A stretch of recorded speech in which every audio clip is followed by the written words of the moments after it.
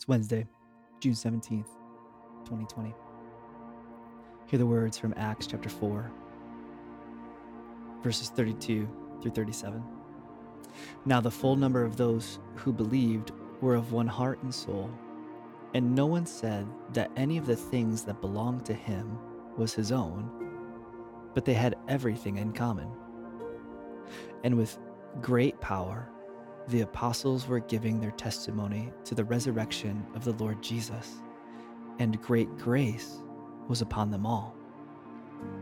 There was not a needy person among them, for as many as were owners of lands or houses sold them and brought the proceeds of what was sold and laid it at the apostles' feet, and it was distributed to each as any had need.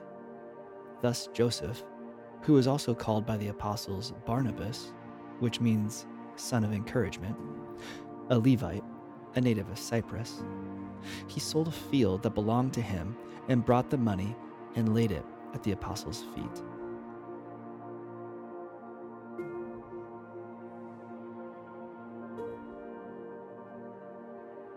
I love going back and seeing and reading stories from the early days of the church. The way that the ministers preached and prayed and brought about two important qualities of their ministry, found in verse 33. It was with great power that the apostles were giving their testimony, and great grace was upon them all. What was the power of the testimony? What was the grace that was upon the people? Well, it was the fact that they saw that Jesus Christ had been raised from the dead. Friends, when we believe this, we operate out of great power.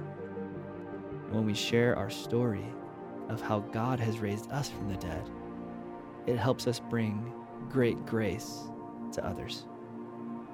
This has been New Every Morning, a daily devotional podcast created by me, Dan Jacobson, proudly featuring original music by Daniel Asher, with a hope that you would be encouraged to see God with a new heart today.